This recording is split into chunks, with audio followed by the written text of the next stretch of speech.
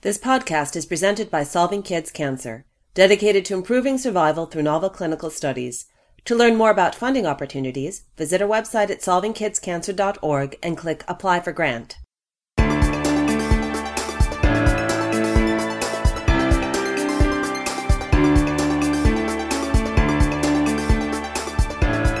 This week in Pediatric Oncology, the podcast about new advances for childhood cancer. Hi, everybody. This is Tim Kripe coming to you from Nationwide Children's Hospital, affiliated with The Ohio State University. This week's episode was recorded in May of 2014, but took a long time to put together, and was recorded by Dr. Strebe as a host, who was then a fellow and now a faculty, and Dr. Nilay Shah. And they sat down with Dr. Shimada to discuss neuroblastoma. Let's get to it. Welcome again to This Week in Pediatric Oncology. I'm Carrie Strebe, one of the clinical fellows at Nationwide Children's Hospital, here with Dr. Nilay Shah. Hello. We have the pleasure of talking with Dr. Hiro Shimada. He is the current professor of clinical pathology at CHLA, an affiliate of USC Keck School of Medicine. He's the director of electron microscopy, experimental pathology, and the biorepository. He's the director of the Children's Oncology Group, Neuroblastoma Pathology Reference Laboratory.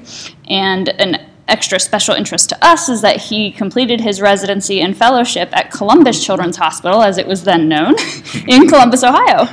And anyone who knows anything about neuroblastoma has heard the name Shimada, as he developed the Shimada neuroblastoma classification system that initially led to the International Pathology Classification and now to the INRG classification system.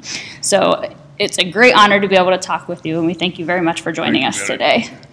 So first of all, we wanted to kind of talk with you about how you became involved in neuroblastoma. I don't know, probably you know the name Bill Newton. Samir Kawash, who's one of our pathologists, he's mentioned how Bill helped to recruit. Right. Yeah, Bill Newton is a very unique individual. Okay, so he was in charge of the hematology oncology, but he was also in charge of pathology. Mm-hmm. And this guy is very, very talented guy. He's a very big guy. I don't know if you met him now. We haven't met him now. Okay, but anyhow, he's a very nice guy. And then at the time, he was running the pathology center for CCG. Mm-hmm. I ever heard of. Yeah. The CCG, the Children's Cancer Group. At that time, we have two different groups in the United States: CCG and POG, right. Mm-hmm. And it merged. Mm-hmm. Okay, so that makes the. That's the new COG, right? Yeah. So he was in charge of the CCG Pathology Center and IRS Pathology Center. IRS means Integral Randomized Sarcoma Study. So at the time, the pathology is very, very primitive. But anyhow, he did these kind of things. So he accepted me. So all of a sudden, I switched to the Columbus, Ohio. Mm-hmm. But at that time, I was originally planned to do the rhabdomyosarcoma. Okay. Because he is in charge of IRS Pathology Center. So I just thought was I came to the United States, and at the time we have the 1 week kind of seminar of pediatric pathology in Aspen, Colorado. Ooh, okay. Nice. So Aspen, Colorado, still they're doing this kind of thing. So I spent 1 week down there, and during that time, I mean, probably you're young, okay, but. The president at the time was Mr. Reagan. Mm-hmm. Okay, he was very strong, Reagan. And then one of us is familiar with Ronald Reagan. Yes. Okay. And then at the time, Reagan and the strike of the traffic controllers, air traffic controllers. Mm-hmm. So Reagan was very, very strong. So I mean, they already decided to go on strike. Mm-hmm. And we didn't know that. So I didn't know. I spent time in Aspen, Colorado. And then I from Colorado, I went down to the Denver. Okay, and from Denver, I was on my way to the Columbus, Ohio. And at the time, air traffic controller got strike, so there's no flight. Right. So, but I was just arrived from Japan, so my English is very bad. Okay. and I didn't have money, okay? So I don't know, I didn't understand what's going on. So I went to the airport. I'm going to go to the Columbus, Ohio. Mm-hmm. They said, I'm sorry, Mr. Shimada, but I didn't understand. And then I want to go to Columbus, Ohio. Then, no. And finally, I understand something's going on. And then, so they said, we have to stay quite close to the hotel. Mm-hmm. And maybe, you can come back to the airport.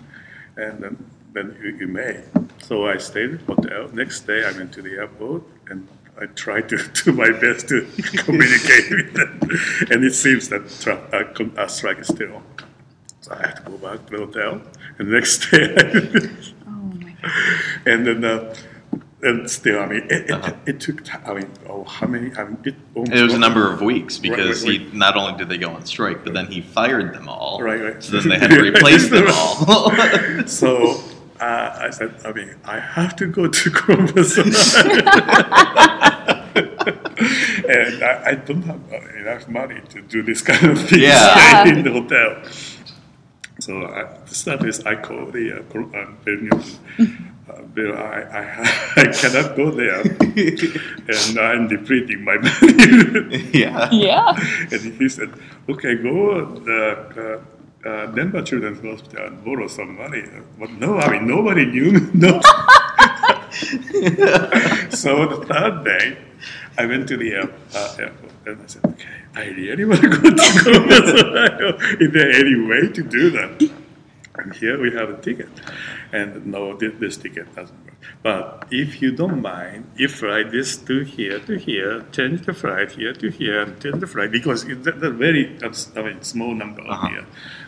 So, okay, no matter what, I'm going to go to Columbus, Ohio. So stop. And finally, I ended up in Columbus, Ohio, and reported to Bill Newton. Here I come.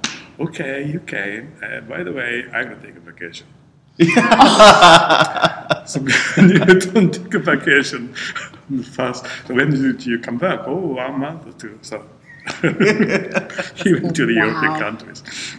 So what I'm going to do here? So, and then, okay, this is the CCG place, so many people are calling you, so you have to take care of it. So that's the way I study my English. I don't know if dealing with referring clinicians is the best way to learn English. And then he said that, what do you do? So I said, okay, probably when you come back, you'll teach me how to do the rub mesocoma. But before that, back in Japan, I finished up MD, PhD course. So I finished up neuroblastoma study. Mm-hmm. So, while you're out, can I do neuroblastoma? And he said, yeah, go ahead. That's the starting point. I did the neuroblastoma. Wow. That is very interesting. It's there's an interesting parallel there, actually, to the story of the discovery of insulin, where similarly Dr. Banting wanted to study it, and his advisor, Dr. McDonald, was going on vacation for the summer and said, you can have my lab for the summer. And now we have insulin, and now we have the Shimada classification. Awesome. Yeah, that's what that side. That is quite amazing. If you could tell us about the process that you went through in developing that classification system. To me, neuroblastoma is a very, very interesting topic because, at that time, to start with, I said, okay, I want to do the neuroblastoma. And then, can I review the neuroblastoma cases from CCG at that time? And nobody wants to do the neuroblastoma. So we have taken. The reason why is, at the time, neuroblastoma is totally chaos because neuroblastoma is still described as an enigmatic disease. Mm-hmm. So there was no pathology classification. So pathologists hate it to review neuroblastoma cases. So take it. So that's fun. But it's quite interesting. I spent time in Columbus, Ohio, reviewed all these neuroblastoma cases in Columbus, Ohio. And then at that time, center of neuroblastoma still is the CHOP, Children's Hospital of Philadelphia. So I went to Philadelphia, and I reviewed those Philadelphia cases. That case, and then I moved to the England, and Manchester. Manchester is a very nice, strange place. It's rain. So I flew down the Manchester airport, and here comes the guy who picked me up. Dr. Shimada, can you see that mountain? Yes, I can see that mountain. Oh, that's the thing. At the time, we're going to have rain pretty soon. If you don't see the mountain, we have rain. So, rain. Anyhow, so I review all those cases. And it's quite interesting because neuroblastoma is a very, very interesting case. But at the time, everybody started smelling, okay? Because smelling means the smells that neuroblastoma has a very, very unique molecular genomic property. So genomic property most likely links to the prognosis or behavior of the tumor. That's what everybody started thinking. So, and then I think if neuroblastoma a good model or one of the good models for analyzing molecular genomic changes and histology. Okay, so we try to, the idea is genotype-phenotype relationship. This is genotype, but this is phenotype. If we can understand phenotype nicely, and we can understand genotype nicely, we can try to combine this. We can offer nice things for the clinical. That's the main idea which I have. So that's why, and luckily neuroblastoma offers a very, very good model to understand the relationship between genotype and phenotype. So we are happy to do that. So my classification is basically the one. It's another very good topic because many pathologists gather. Okay, so I chair the kind of this meeting to start up the International Neuroblastoma Pathology Committee. Still, I'm chair of the committee. So I said that what we can do for this.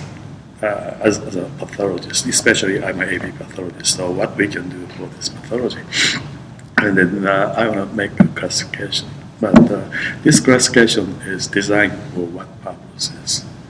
And then things are, there are a lot of pathologists talking about different things. Okay, let's make a kind of very easy classification so that everybody can use. Or let's try to think about more in deep. So we discussed 2-3 things to start with. One is, okay, this classification has to be usable, so prognostically significant. And next thing is biologically relevant. Okay, and can we make it user-friendly? Okay, so which is most important? Okay, and think about neuroblastoma is not kind of popular disease. Okay, actually in this country, neuroblastoma probably 650 cases a year. Okay, so every single pathologist review neuroblastoma cases. Okay, if you're lucky, if you're a pathologist, okay, 1 or 2 or 3 cases a year. Okay, and so I'm sorry to say, but user-friendly doesn't necessarily mean good things for the patient. So let's do the classification most prognostically significant and biologically relevant. So that's the starting point. So we did this kind of things. So really a focus on making it something that would have quick clinical impact and big clinical impact. Yeah, right. And on the top of this, I said, okay, I'm in charge of the COG, at the time CCG, neuroblastoma reference laboratory. So I will take care of all those cases. Still, I'm taking care of all the neuroblastoma cases in this country, Canada, Australia, New Zealand. So every day I review the cases. And even while I'm out here, this I have to give credit for you guys because down there you have the neuroblastoma biopathology center. People down there scan the case and send it to me. So I review the case by using my computer.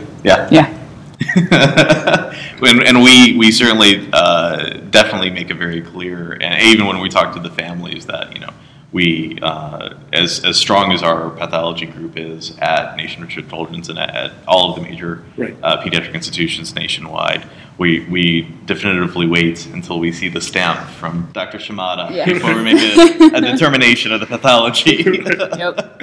So actually, that's so.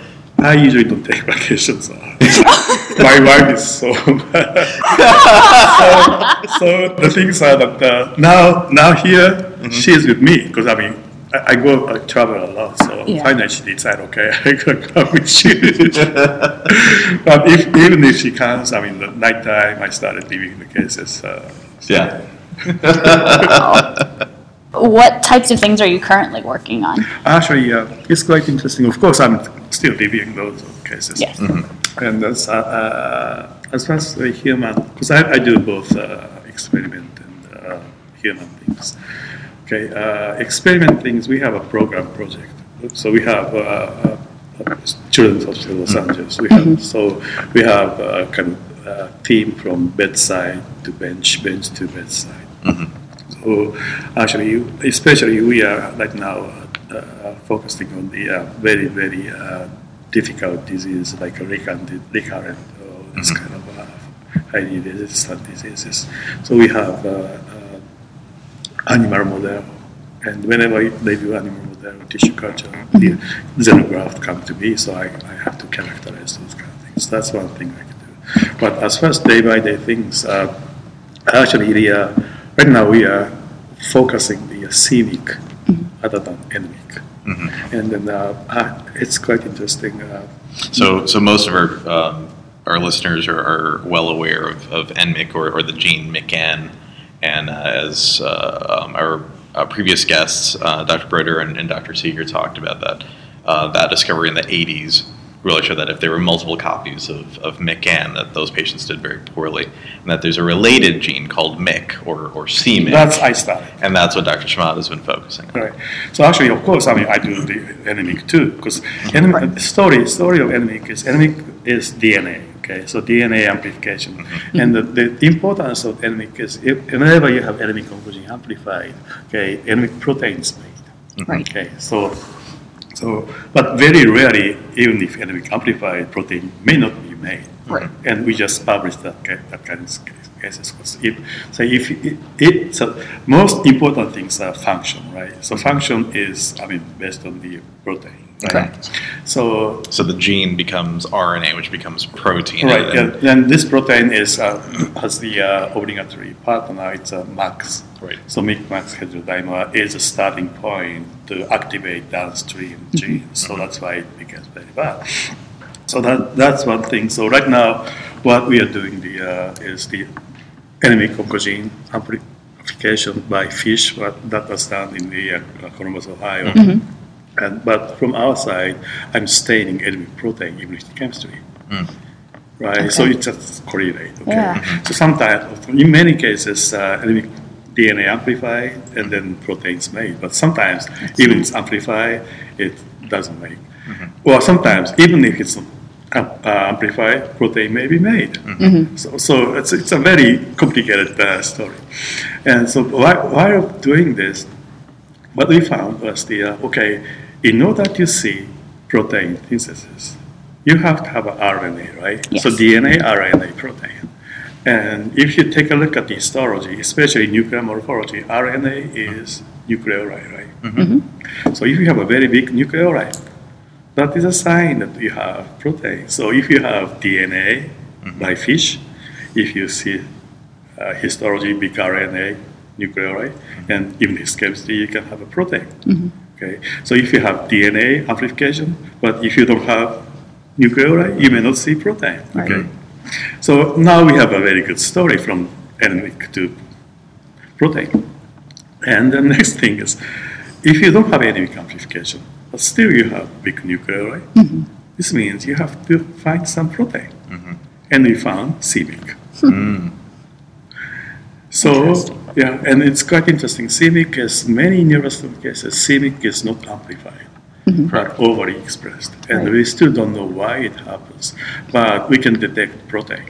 Okay, so now we just finished up